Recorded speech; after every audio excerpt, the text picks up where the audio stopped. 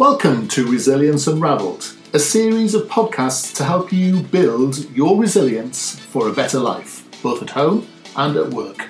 In fact, we're going to help you get your bounce back. There are lots of different subjects, people, and tools and techniques across this series, so please feel free to subscribe. Information can be found at personalresilience.com, and you can access other goodies and online courses and coaching, as well as today's show notes. In the meantime, please enjoy today's podcast. So today I'm talking to Dan Lawson. Dan's got some really interesting perspectives on both personal and corporate resilience and change and all sorts of things, including happiness. So hi Dan, how are you? I'm doing very well. Thank you for having me, Russell. And I'm spotting by the accent that you're not based in the UK, perhaps. No, I'm American, so I'm over in the US. Very good. And how is it to be an American at the moment? Pardon? How is it to be an American at the moment?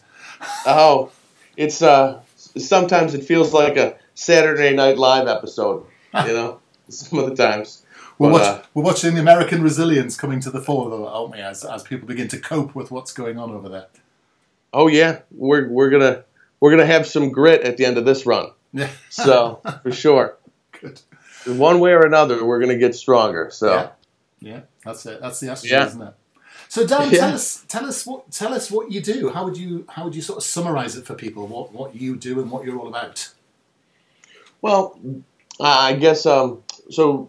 I am in the States. I would be a licensed mental health counselor. That was my background. That was what my license was initially. Right. So I was trained in doing therapy. That's how I got started, was working with people and helping to make change for people.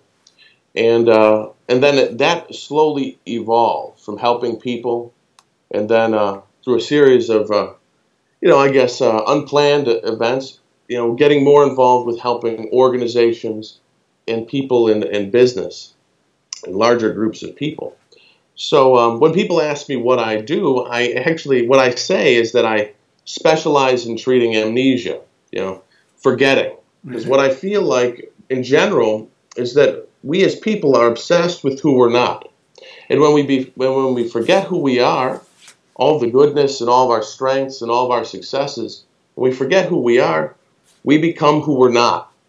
And we end up getting down, we end up doing self-destructive things. And whether that's an individual or whether that's a whole organization or a larger group of people, when we lose our identity, when we lose sight of who we are.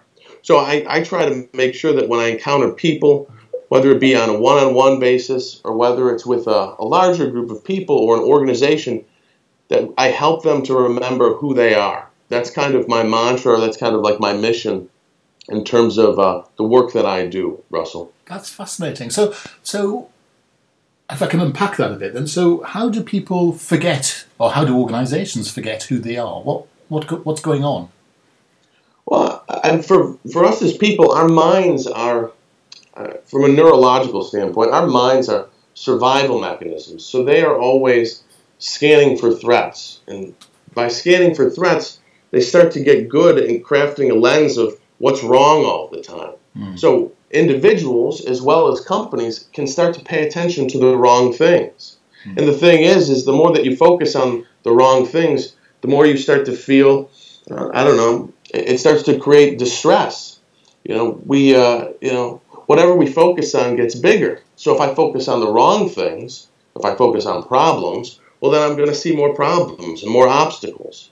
And so quickly, organizations or people start to become stuck into ruts or stuck into problems that get bigger. So a lot of times I help people to measure what they do want and what they do want to see, both in their life or in their business or in their career, and to really discipline their attention, because attention is a limited resource, and a lot of times people are spending it in ways that are less than helpful. So what might a person be doing if they were spending focusing their attention on things which are less than useful? What would they be angsting about? What would be going on? Well, I think for people, I think we have like this. I think that you'll hear there's a lot of research right now and a lot of talk about shame and what we call scarcity, right? Yeah. So scarcity and shame. I guess the tagline of this, our cultural shame problems, at least in the Western world, is this mentality of I'm not enough. You watch television or you listen to music or you watch a lot of social media, and a lot of our marketing and advertising conveys to people, well, you're just not enough. You're not attractive enough. You're not old enough to do this. You're not smart enough. You're not successful enough. And it drives almost an insatiable fear and competition. And so people, I think a lot of people that I encounter, they start to compete. And when you compete, like my buddy always says, he's like, well, whenever you're competing, there's always a winner and there's always a loser, and you get to play both. And so we got a lot of people that end up feeling like they're losers at times, which isn't true at all. But it's through that lens of that scarcity, that belief that they're just not enough, and it disrupts their whole life. It disrupts their family, some of them, and in businesses they end up doing things that disorder their organization, and they lose sight of what their core values are. So in a lot of ways, when I meet with people and talk with people, my job is really to convey to them that they are enough, so that they can just show up to life and participate. Yeah. And so I teach many people that it's really not about competition. I mean, competition is I love the work of Ben Zander and his wife, and if you're familiar with them or your audiences, they've got some great things, and it's been inspirational to me. But Ben Zander always talks about breaking the cycle of competition, and with that, with that whole cycle of competition, getting away from that and instead just moving into contribution. Right. Just showing up and giving of yourself, showing up and just bringing what you got, because what you got is enough. Right. And that's kind of, again, my way when I want to treat amnesia for people, whether it's on a larger scale or a smaller scale. Right. So that's really interesting. So if I can, you've given me 10 things to think about, so I'm just going to work my way through them if I may. So the first is that you talked a lot about that organisations and people focus on the problem. But you're not saying it's wrong to have a regard for the problem. It's when it becomes an obsessive compulsion or something, or an over focus on the problem. Is that what you mean? Yeah, noticing problems really isn't unnatural. We are geared up to look at what's wrong because it protects us. Yeah. But the thing that our minds become off balance, though, if we become, like you said, preoccupied on what's wrong. Because there's the resourceful parts of people are much better coming up with solutions than the parts of us that are hurt or the parts of us that are afraid. There's been interesting research they've been doing with primates, which I think is fascinating. And what they're looking at with the neurological components of primates is that, remember when you're in school, your teacher would say to you, you can learn from your mistakes, right? Yeah. Well, what they're finding now with primates especially is we can't learn from our mistakes, or that's their theory, but they're seeing this proved in primates, is that we can't learn from our mistakes directly. We have to study our progress or our successes first to be able to learn and adapt from our problems or mistakes or struggles. So it's not that the problems can't be dealt with or can't be solved, but in a lot of ways, direct focus on them doesn't allow us to usually generate solutions, and sometimes it can create anxieties or urgency because now our mind's agitated, and when the person is agitated, as Sherlock Holmes used to say, fear destroys our powers of observation. Yeah. We don't know what is we don't know what's working. So we want to focus more on what's working in our lives to help build resilience, whether it's on a corporate level or an individual level, or even in a marriage, to help grow more of that. Does that make, because whatever you focus on gets bigger. Yeah, that makes a lot of sense. So it's a more of a nurturing or developmental mind shift, isn't it? It's to say what's working and how do I make more of that, rather than what's not working and how do I attempt to make less of that? Because there's no logic in that when you think about it in a way, is there? Yeah. Yeah, it's like measuring a whole or measuring the absence of something, Yeah. So one of the things you talked about was the relentless pressure on people of not being enough. I thought that was an interesting phrase, and you talked about two things. One, which is people's inner self-esteem is part of this self-identification with not being enough or good enough, and then we're bombarded with external effects. Is there a way of being able to deal with that? Do you need to deal with both of those things at the same time or separately, or is one more important than the other? Where would you start with that whole process? With a process of treating that feeling of scarcity, of not being enough, that shame. Yeah. Yeah, I mean, well, because this affects all of us, I think, in a lot of ways. I think in a human way, we all feel this to some degree. It affects every dimension. So when people are really in a rough way, one of the things that's very helpful, I think, is really to in many ways acknowledge what's right with us and study the things that we actually do right. Right. And study the things that we do right. Now that in a lot of ways it's very hard, and we need other people. And so in many ways, as we kind of we get lost in what we don't do right, we have to go back to what we are doing correctly. Yeah. And sometimes we need other people. And what I find is even more helpful, because sometimes it's hard to see it from the inside out, is to see it in other people. Our minds kind of need to have mental currency, to know that they're good, to know that we're good. And so Martin Seligman, who is an American researcher over in the States, he does positive psychological research. He talks about the concept of flourishing. And what that is really a paradigm shift. So when I work with people and they want to kind of break this, this chain of shame, is I have them make the radical decision to see on purpose what's right with other people, on a ratio that's higher than normal. And see, with most of us, our relationships, we pay attention to one positive attribute to every one negative attribute. That's what keeps the balance. Right.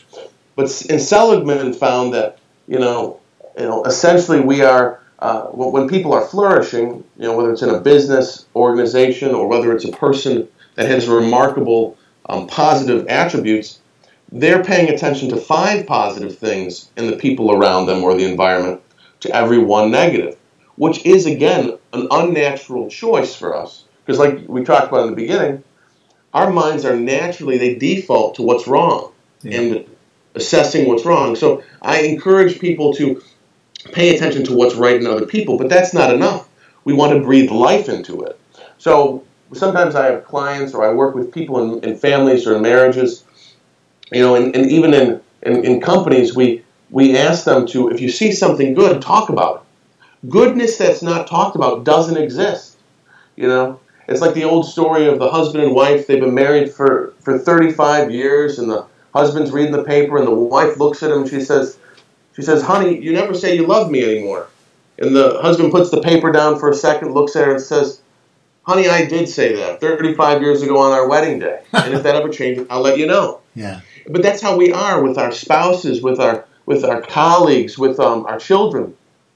If you see good things, breathe life into it. And when you participate in a story like that, it inspires you. It makes you feel connected to goodness. And it takes away that shame. And, one of the things that affects a lot of people is facades, like a false sense of ourself, a mask almost. Yes. We can take the mask off when we see the goodness. Yeah. But when we see the bad stuff, we have to wear a mask. Yes. So I'm all about trying to take the masks off, because we want authenticity. I think that's what we're seeing this in all dimensions, whether it's corporate or personal. We want authenticity. So that's just some stuff. That's a very interesting point you made there, because in the corporate world, and when we had let me digress a second. We had Dr. Michael Plus on one of the podcasts who talked about the idea of highly sensitive people from the work of Elaine Aron in the States, and he talks very much about this idea that you have to create a very positive culture for people who have higher degrees of sensitivity. And what you're talking about there is actually how leaders can begin to build that positive culture. Because what you're doing is you're starting to notice what's good, what's working, where something meets the standard, where something's great. And there's sometimes the reluctance in corporate life, isn't there, to get into this sort of happy, clappy, dare I say, sort of American, leaping about the place, foaming at the mouth, positive mental attitude stuff. But it's not. What we really mean is this is actually very important in terms of people's performance, because the more we can lift their self-esteem, the more we can develop people's confidence, the more we can actually bring more of their potential to the job in hand, whether it be living a good life or whether it be doing good work, perhaps. Yeah, because you're getting the whole person. More importantly, you're getting the best parts of people coming forward, and they can participate. When people are ashamed, they don't participate at work very well. If I don't think my boss likes me or I don't think I'm doing a good job, I don't show up. I don't take risks. I don't work very hard. And so, because I don't feel like I'm worth it. Yeah. So you're right. It's so strange, though, because for us as people, I was, for a number of years, I did a training. And one of the things that I was training people in is what we call solution-focused brief therapy or solution-focused work. Yeah. Which I apply to businesses as well as obviously my clients. And when I would do these trainings, what people would say is they would say, well, you're just psychotically optimistic. And I would be like, well, I don't know. I don't think that I'm psychotically optimistic. I just want to measure what's really there. You think about it as leaders, if leaders are good and effective, remember that whole the glass is half full, glass is half empty kind of thing? Sure. I would have these people come to these trainings and they would be like, well, I'm a realist. The glass is always half empty. And I would be like, that's fine, but what are you measuring? Yeah. And again, it goes back to you're measuring non-reality. That's not even the presence of anything. You're measuring predictions based around fear or what could go wrong. And now we've built a whole plan of action. Now, if I'm a leader, I've built a whole plan of action or a whole strategy around contingencies around my fears, around my worries. Or if I'm a person, my life just becomes a response or a reaction to what could be wrong. And I don't feel as in control. And so, with leadership, I think that when leaders decide to look for what's right, it is unnatural and it does take courage. Because we know, especially from a social psychology standpoint, we got a researcher in the States, and I think Harvard Psychology School over here, that had basically proved that when people are given the opportunity to think who's smarter, a critic or a person who's talking about what's right, so you got the critic on one hand, or you've got a individual who's talking about what's right, they will think that the person who's talking about what the goodness or the positive stuff, that person's naive. Yes. We just assume that critics are smarter. Yes. Because for you to be a critic, you have to be a master of something. But that's not even true. No. But that's a bias that we have as human beings. And so you see in meetings, or you see in families, or you hear people, they just want to be know-it-alls, or they want to be critical. And it's a power dimension, but it's also, in many ways, we want to look smart. We want to appear smart. But again, it takes radical discipline of attention to see what's right, to see what nobody else can choose to see, the goodness in other people. Because goodness is attractive. Goodness transforms people and creates relationships. Judging people and criticizing people doesn't make their best self show up to work or their marriage or anything. And it doesn't generate strategies or creativity. Remember, we only can create things when we love. And I think that when we're too busy being critical or judgmental, we get rigid. We don't create. We usually start to do self-destructive things. Mm-hmm. Yeah, it is interesting. You brought up Marty Seligman twice now, because we could argue he's the father of resilience as well as positive psychology. And I think reading the book Flourish is very good, as are some of these other things. He talks a lot, when you're talking about optimism there, he talks a lot about the process of becoming optimistic. Yeah. And how you attribute things. So there's a sort of mental toolkit. And I think what you're referring to, or I think the way I'm understanding what you mean by attention, is actually how do we train our thoughts to become subservient to our needs rather than the other way around almost. Yeah. Yeah, that we have to guide, our focus of attention becomes our reality. And then we can only participate in the reality that we design in some ways. If I believe there's no possibilities, well, I'm going to behave in a certain way. If I believe that things can change, it's that whole change in mindset from being a fixed mindset, as they say, to a growth mindset. Yeah. That whole idea that people can change, that I can learn things, that I can become stronger, despite the struggles in my life.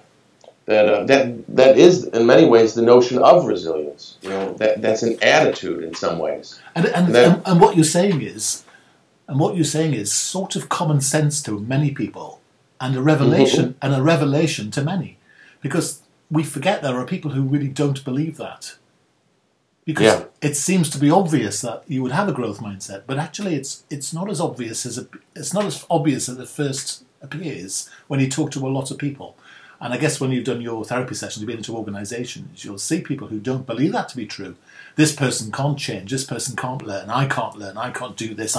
And this negative dialogue exists, doesn't it? And this idea of we don't know what we want, but we know what we don't want.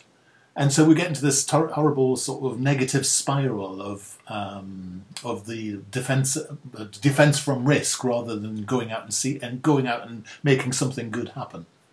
Yeah. Yeah, we end up playing it safe and losing more of our. It's almost like our fears make us, play safe, and then we actually miss out on a lot of life. And then we beat ourselves up for having done it in the first place, no doubt. Afterwards, if we're not careful. Yeah. It's a cherry on top. You talk a lot about happiness, so tell me more about what you mean by that. Well, one of the things is so. With people, one of the things I always, one of the common denominators with people is they all have different things, but most people say that they want to be happy. And what I find fascinating, the longer that I practice and the longer that I observe this, is that I feel like a lot of us are doing things that don't make us happy. I mean, they might bring us pleasure, but one of the things that I want when I encounter people is to really help them become more joyful and more happy, because I feel like that in many ways, being present to other people and helping them do that is what my life should be about. I mean, if I don't make other people the best version of themselves, well, then I really, in many ways, haven't really done what I can in the sign of caring for them. Yeah. So when I talk about happiness, I find that a lot of people don't know where happiness comes from, and people want to be happy. They buy things, they get in relationships, they get careers, they get jobs, they go further their education. But I look around a lot of times and people look miserable. I see a lot of people, especially people that are successful in the eyes of the world, and they look miserable. Yeah. And so it got me wondering, why are some people happy and why are some people not? So my take on happiness is that it's a side effect. Happiness is a side effect of something else, like all good things, Yeah. Happiness is a side effect of giving my life, to something else.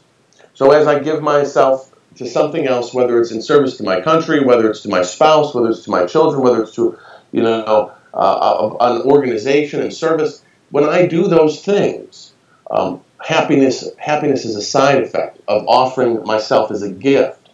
Now, happiness then increases based on the size of the gift I have. So, if you think about myself being a gift, well, the only way that I can get more of that gift is I have to create self-discipline or self-possession, as they would say, so that I have more abilities to give of myself. So when I talk to people, I will tell them the secret to happiness is discipline. Can you say no to yourself so that you can say yes to something deeper, something that you want more, whether it's, better marriage, whether it's, a better everything in life, a better career. It takes discipline to be a parent. It takes discipline to run your own business. It takes discipline to maintain your relationship. And all good things come from maintaining discipline. Ironically, the world is saturated with all these, easy fixes, and they want to give people pills, but there's no pill for discipline, and it's painful. It's not always comfortable to say no to myself. And when I started in the field, where I came from was substance use and addiction and all of that. And a lot of people, and especially in the States, they believe that happiness is just being able to say yes to everything. Yeah. And that's really not. Saying yes to everything is addiction. Saying yes to everything is slavery. You are only free to the degree to which you can really say no to things. Right. But a lot of people don't know what they want to say yes to. Yeah. And so I want, if nothing else, in many ways, I want people to understand the power of saying no to themselves and being able to give themselves to something greater. And that creates, again, resilience, because I control myself. And that makes me not at the beck and call of urgency. That makes me not feel controlled by other people or my organization or my boss. And it makes me less fearful. So does that make kind of sense? You know what? That is really insightful. And I just wanted to go over it again, because I think that's really, really important and very powerful. So this process of discipline, to be really clear, is discipline with yourself. Yeah. Yes. It's discipline with yourself. Saying no to yourself so that you can say yes to whatever the moment requires, or to something higher. So what sort of things might I be saying no to? Might it be what sort of things might I be saying no to? I think. Well, I'll give you a simple example, and just to kind of illustrate it. So many people find food pleasurable. Food is something we all need to do, right? Yeah. Now, I want to be healthy because I have young children, and at night, I have the urge to go out and get like fast food, right? Yeah. That is what my body wants. My body, just for whatever reason, wants that pleasurable experience. I don't need it, but it says go do it. And so I have to say no to that. No to that temporary pleasure, so that I can say yes to the deeper thing, which is my health, to my well-being, so that I don't end up overindulging, So I have to have a deeper yes, actually. Maybe that's the thing. Matthew Kelly, who's a quite well-read author, always talks about having a deeper yes, something that that allows you to say no to these things that are pleasurable, things that your body wants. But you have to have something that you want even more. Yes. I may find certain things pleasurable, but I say no to them because I want to maintain the integrity of my person. I want to, I get home from work and Daddy wants to take a nap, but my kids want to play. Well, I have to say no to my desire to go take a nap upstairs, so that I can say yes to something deeper, which is my children and their needs in the moment. And so that's what discipline allows us to do. And so people are looking. So to leap in, so that's really interesting, because I can see there's a vicious spiral, which is, if I don't believe I'm worthy of the yes, then I'll never be able to say no to everything else, and therefore I get my reward from pleasure. So the thing to fix is this ability to build the discipline and to work on what you... Well, firstly, to have a better yes, but secondly, to know what you say no to. So there's a conscious process, perhaps, of catching yourself at that point of desire, maybe? Well, I think in many ways it's like anything. I think it's easier if we start at the beginning and look for, so I would work with people that struggle with addiction to hardcore narcotics or drugs and different things, or people that were very depressed. And both people struggle with, like you said, saying yes to things, their feelings or a drug or something that in many ways seems to take a hold of them. So we look for little ways to practice discipline. We look for little ways, whether it's, my body says I should have an extra cookie. We'll say no. Say no to the cookie. But again, the reality of it is you've gotten more grit because you've learned to tolerate uncomfortability. Yes. You figure every time you say no to yourself, you're building you're building a type of grit because you can tolerate being uncomfortable. And the more you can tolerate being uncomfortable, the more you'll be successful in business or with your relationships or when things get difficult. So you can look for little opportunities. Making yourself get up from, in the morning 15 minutes earlier. You probably want to lay there in bed, but make yourself get up 15 minutes earlier. But you need to know why you're doing that. Yes. And that's the big thing, too. If you don't know why you're doing that, well, then it doesn't make sense. But again, little changes, spiral into bigger ones. We don't need to change everything. We just need to try to do one thing well. So these people that I work with different types of addictions, or they would just look for little ways to cultivate discipline, whether it was getting up earlier.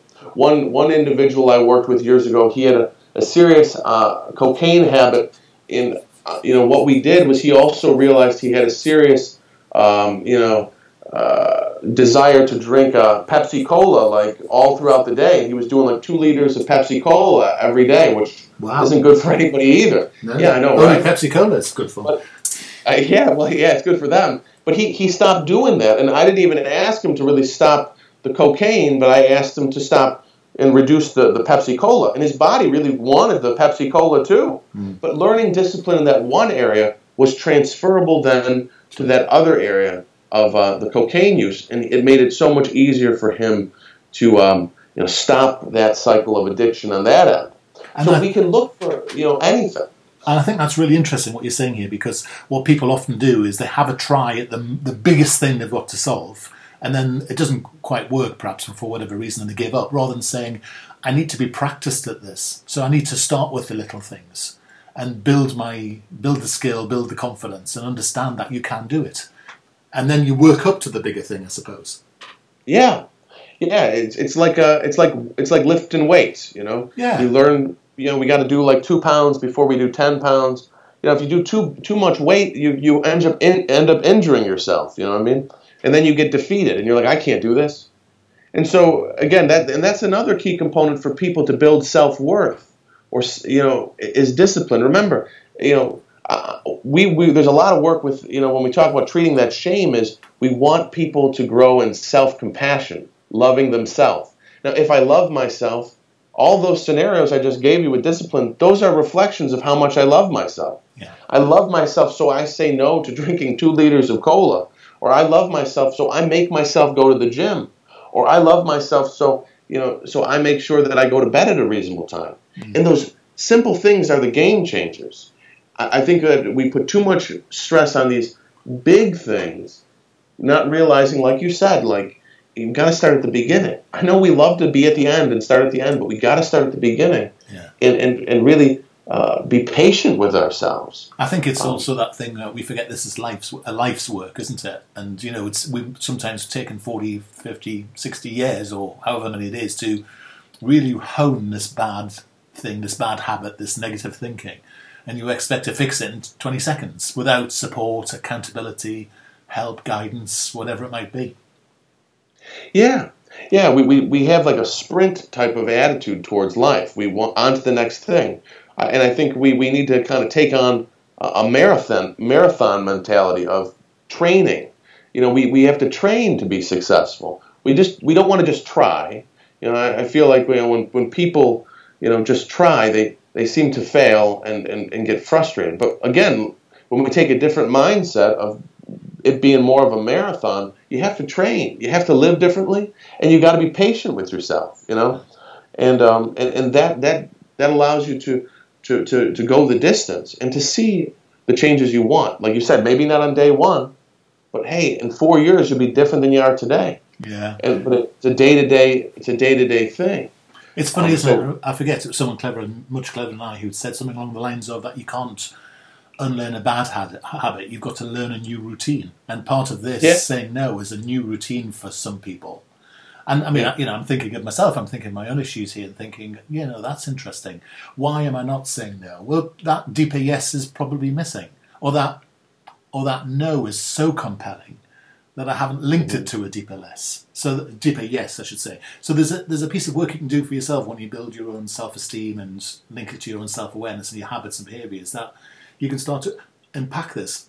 Dan, I'm finding this extremely useful and really practical Yeah, if nothing else, I'm having a lovely therapy session, even if no one else is. But I think there's some really very good concepts that you're talking about here. And I'm just looked at the time, and the time's flashed by.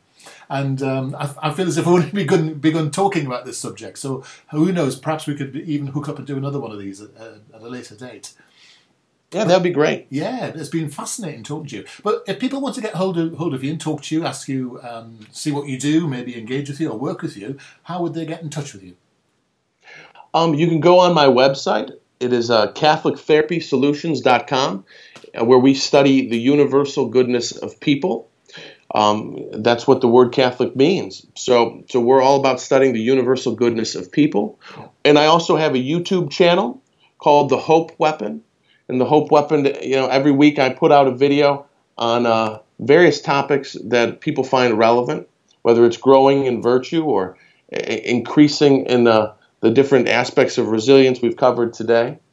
And people can find my contact on that website, and get in touch with me in that way. And I have ongoing contact for people. And if people want me to respond, if they have questions, feel free to email them to me through my website, and I will be responding to them on Fridays and giving them things that are useful and practical. And I try to make the videos to the point so that people don't have to listen to me ramble for 20 minutes. Just try to get right to the point for the blog answers for them.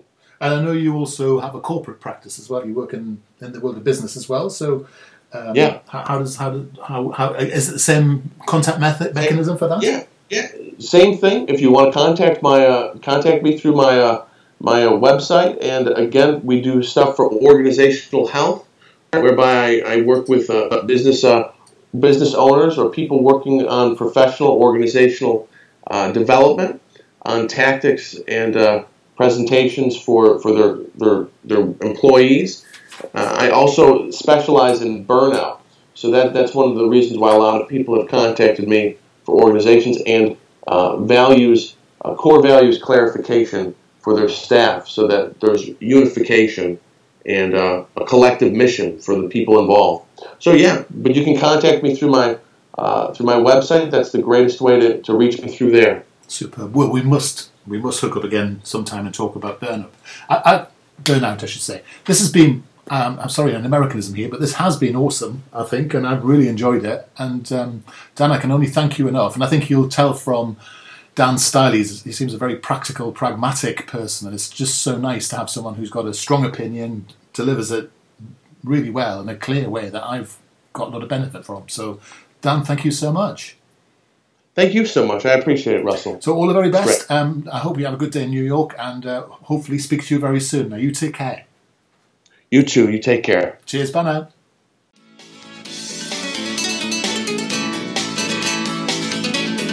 Thanks for listening today. I hope you found some value. There are lots of other podcasts in this series, lots of different speakers, tools and techniques and subjects. So please subscribe and see what else might be helpful for you.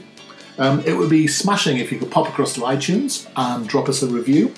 As I said earlier, we've got tons of information on our sites, lots of free goodies, ebooks, webinars and such like, as well as some online courses and specific coaching, sometimes from some of the speakers you've heard on these podcasts. So hope to have your company again on the next edition of Resilience Unraveled. Bye now.